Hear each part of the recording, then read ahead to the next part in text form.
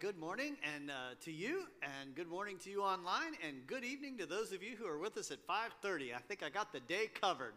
Good to be with you. My name is Wade. I have the honor and privilege of being one of the pastors here at Trinity, and it is my honor to be the one who brings the word today.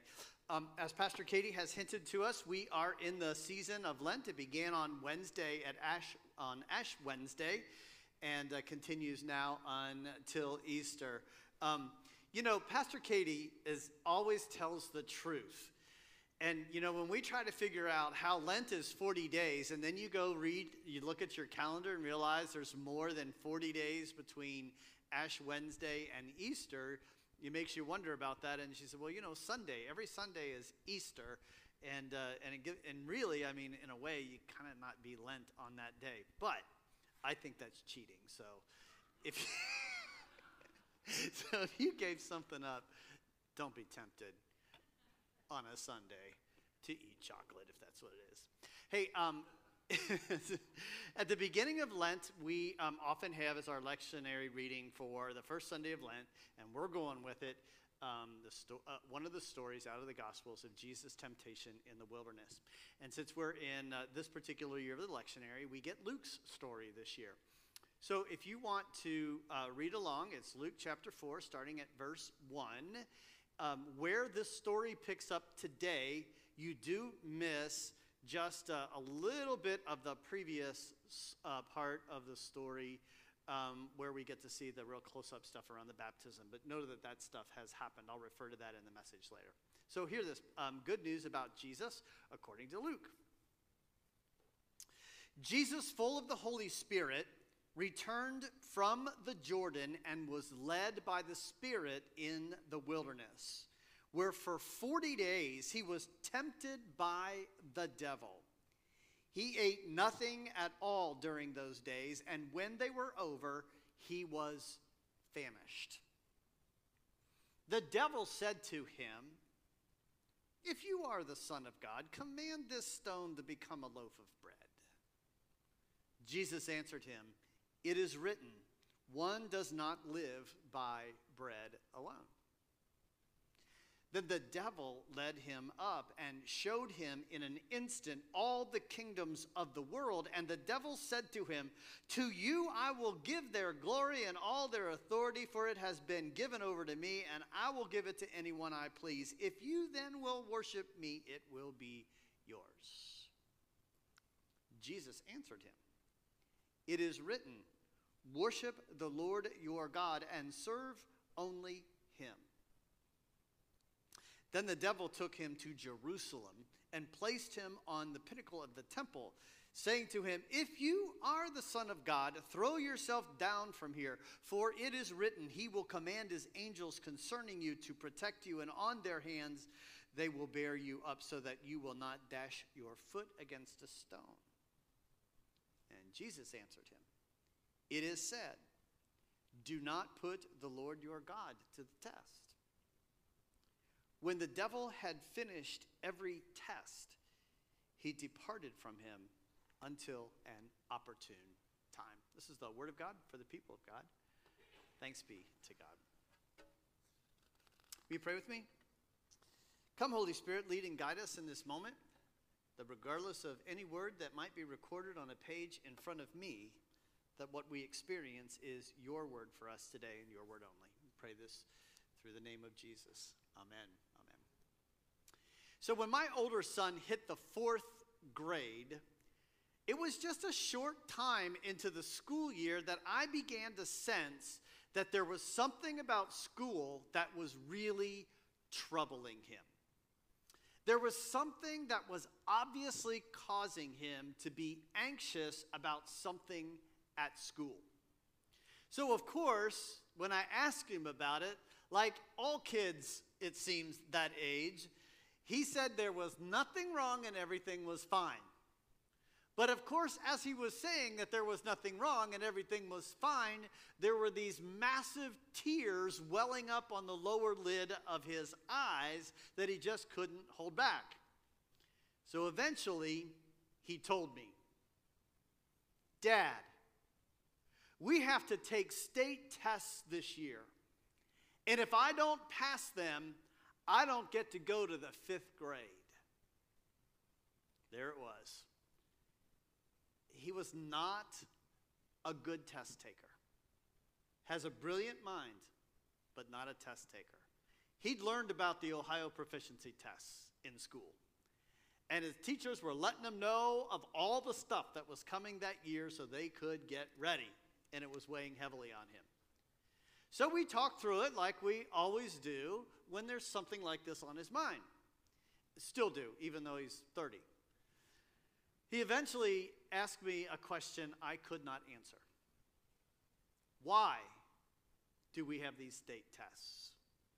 Now, I thought I knew. I mean, some of the obvious things that you could assume, but I began to second question myself. So I went on a quest to find out the answer to the question, why?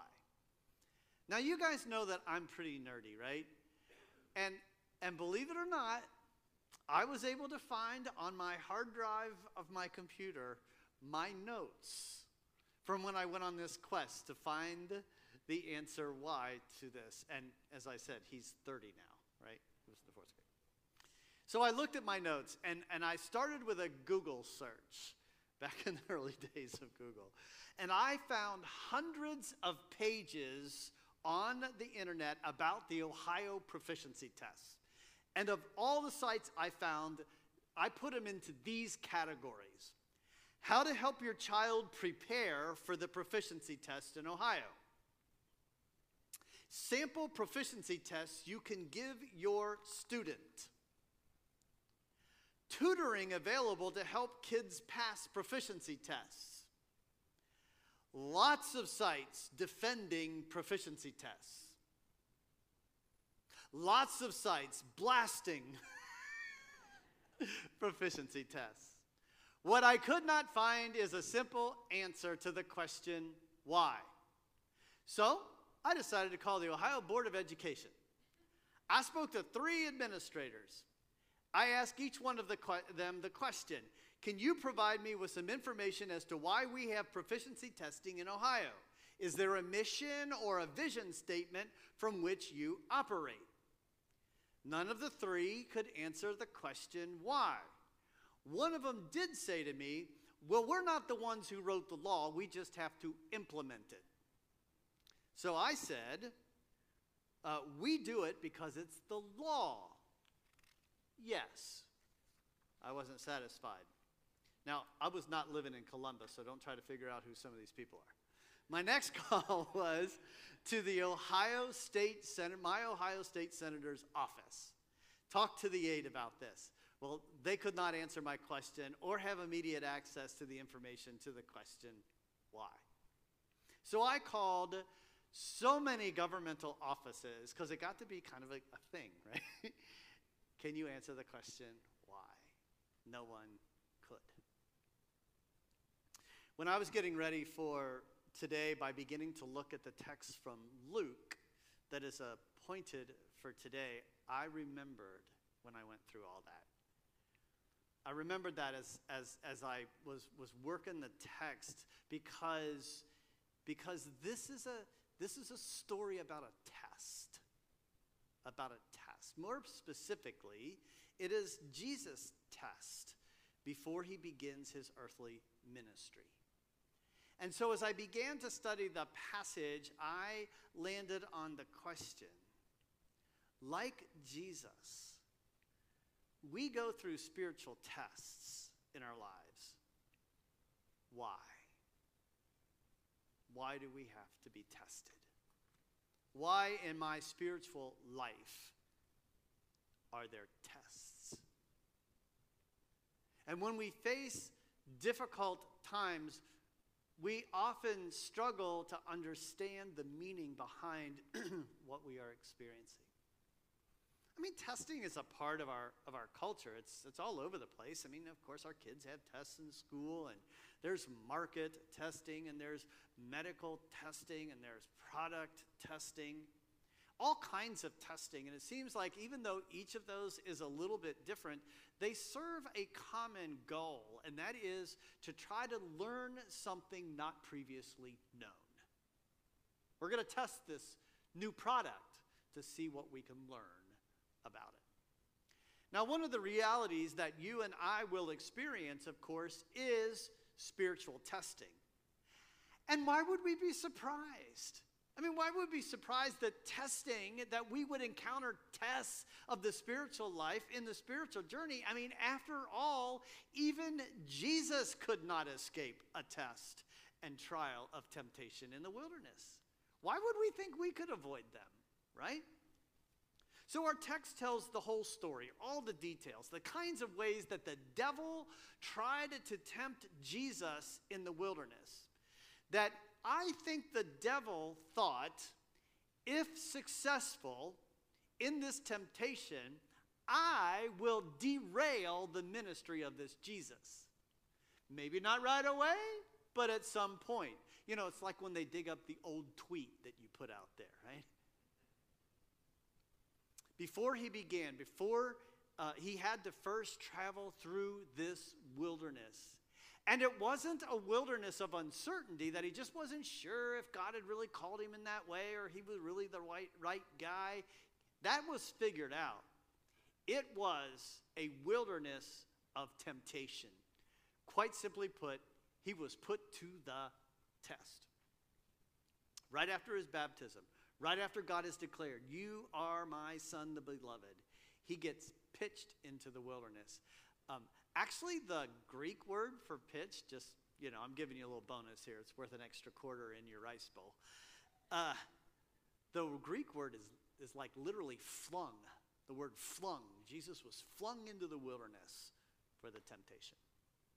It was probably the Judean desert, which is not a hospitable place whatsoever in itself. After all, it's a desert, but it was full of robbers and bandits and wild animals. It was not a desirable place to be. And Jesus' temptation in the wilderness was his personal test. And it was a test that likely gave him an assessment about his understanding of what his task was about to be and that he had the ability to do it. He figured that out in the wilderness. But it was also a test that I believe empowered Jesus. Having survived the wilderness, the wild beasts, and even the devil, he emerged ready and tested for a life of ministry. Now, in our spiritual lives, we have times of testing. And it's in that testing that often we can make an assessment of where we are and our ability to be up to the challenge, and also can empower us, can strengthen us for the life of following Jesus. But here's the thing that's really tough about this. In almost every single case, it comes in the form of temptation. Temptation. That's where tests are. Now, I want to share with you a couple of insights from the text that I think might help us answer the question, why, when we face a test. Now, the first one is an incredibly long sentence because we preachers cannot say anything in one word if we can say it in 30 words, right? I could not boil this down to one. So you're going to get the whole load, but I'll try to do it in a way that it makes sense. Here's my first insight from the text. Being baptized, having the presence and the power of the Holy Spirit in Christ, is no immunity from the struggles with the forces of evil. Get that? Being baptized, having the presence of the Holy Spirit, is no immunity against struggles with the forces of evil. Where'd I get that? Well, that's exactly the precursor that Jesus went through. He was baptized. The power of the Holy Spirit came upon him. And he was not immune to an encounter with the forces of evil, right? You see that? It's one of the hardest lessons for us, I think, as Christians.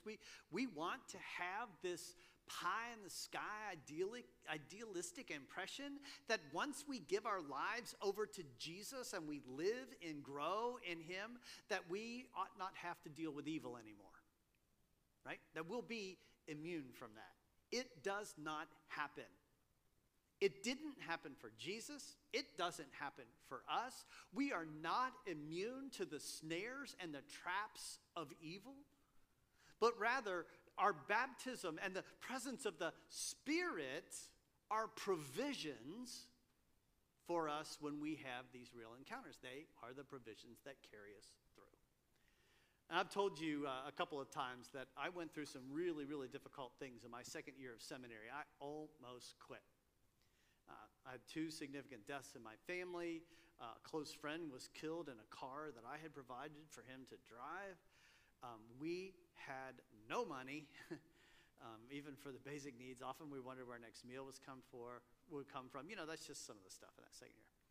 Now, I want to be clear that I don't think we were experiencing that stuff because of evil, but simply experience a lot of that stuff because that's what it costs to go to seminary, right, Greg? But what I want you to pay attention to is my response to that situation, because I think it is a parallel experience to when we discover we are not immune from evil. Okay? It's my response I want you to pay attention to.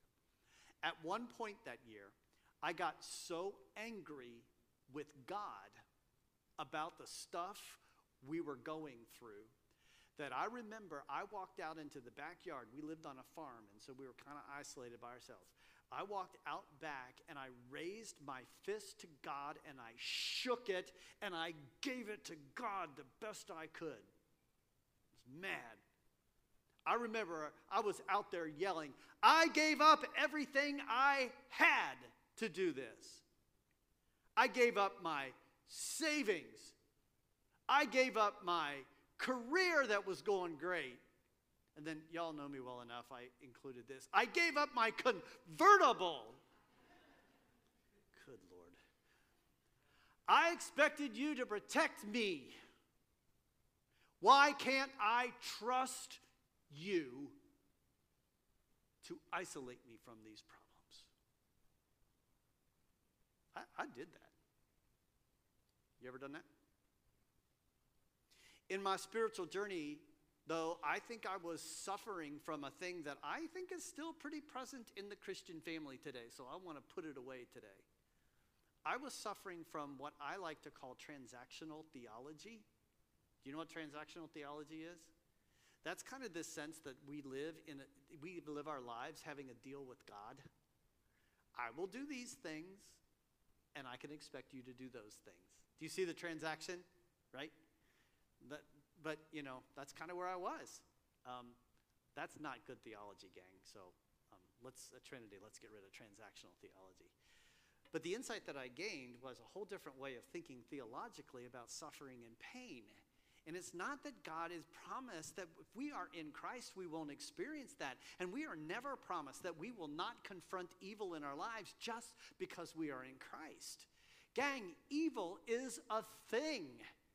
Evil is a real thing. You want to see it with your own eyes? Go home and turn on the TV and look at the war in Europe. Evil is a thing, and evil is driving that thing. We are not immune to evil, but in Jesus, the one who confronted evil in the wilderness reminds us that he was not immune to it, but he overcame it. And that very Jesus comes to us when we experience evil with the spiritual tools to overcome, not only overcome, but to prevail. So we often want to know, where is God when we are tested? That leads to the second insight. Good news, insights 2 and 3 are not as long as number 1. Second is this. We are assured that God is with us in the test. God is with us.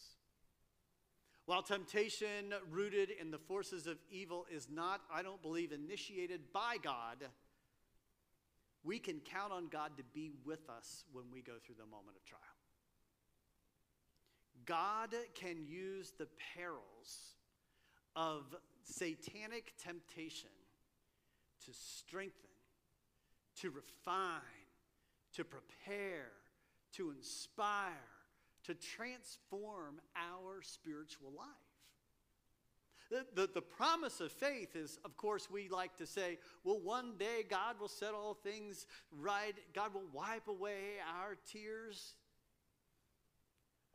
But in the present age, gang, today, where death and destruction are still with us, God's grace brings us along by empowering us to defy evil in the processes of working to defeat it.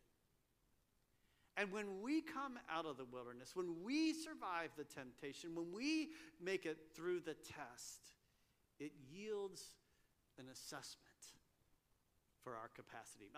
There's a story of a woman who was a fugitive from justice after she had been an accomplice to a bank robbery when she was a college student, and a police officer had been killed in that robbery.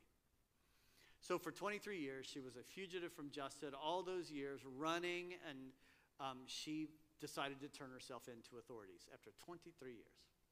Now, what makes her story interesting, I think, is that she had put together a pretty enviable life. She was married, had a daughter, a good job, all the ingredients we think that should be there for happiness, except one. She said she was not the person she appeared to be.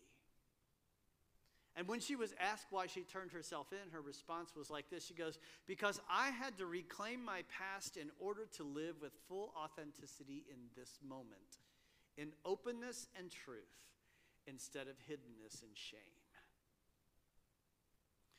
Friends, perhaps this journey we're on called Lent is a time for us to turn ourselves in for the temptations and the tests we have not passed. That God would transform our tests not passed into an opportunity to really move to full authenticity. So we can live in openness and truth and no longer in hiddenness and shame.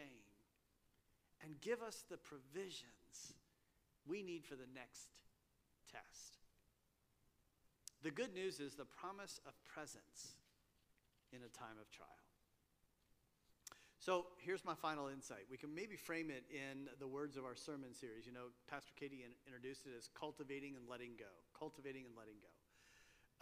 Because, you know, in a way, that's what we saw Jesus do in the wilderness. So why test?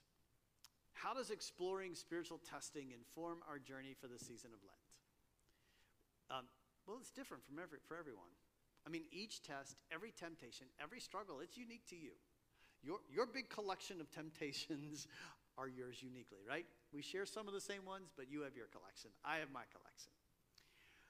What is universal, though, what is the same in all of those realities is that in times of encountering and resisting evil, we encounter, and the evil in the world is an opportunity that we can overcome and we can grow. That's unique, or that's universal to all of us. So like Jesus, our wilderness experiences, our times of testing often bring clarity to us and naturally lead us to the recognition that there are some things in life that we just need to let go of.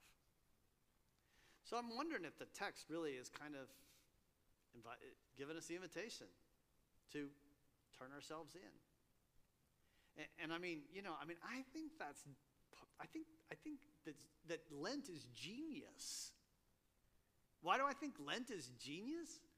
Because Christians put on their calendar every year 40 days to turn themselves in for the trials and the temptations. That's when we talk about Lent is about repentance, right? To turn ourselves in and to let go. Why let go?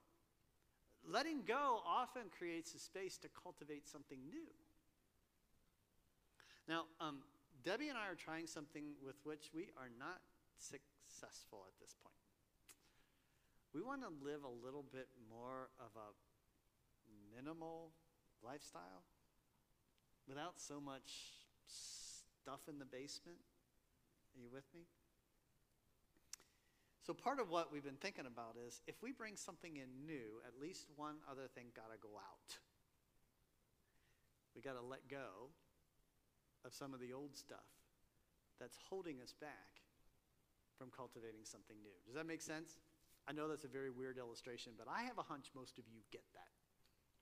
Are you with me? At least say amen or something. Give a brother a little help up here. All right. I find it interesting, but not surprising, that Jesus' greatest test came when he was about to do his best ministry. Did you catch that? His greatest test came when he was about to do the best deal. And I have found that I often face the most significant tests, often including temptation, when God is about to do a new thing through me. How the devil works that, I don't know, seems to happen. When God wants to cultivate something new, I often confront the test. All right, what do you need to cultivate, and what do you need to let go? We're on the journey. We're starting today. Pastor Katie asked you to start thinking about it early on. That's by design, so I can come back to it right now. What do you need to cultivate? What do you need to let go? What if you let go of some stuff could give some space for God to cultivate something new in your life?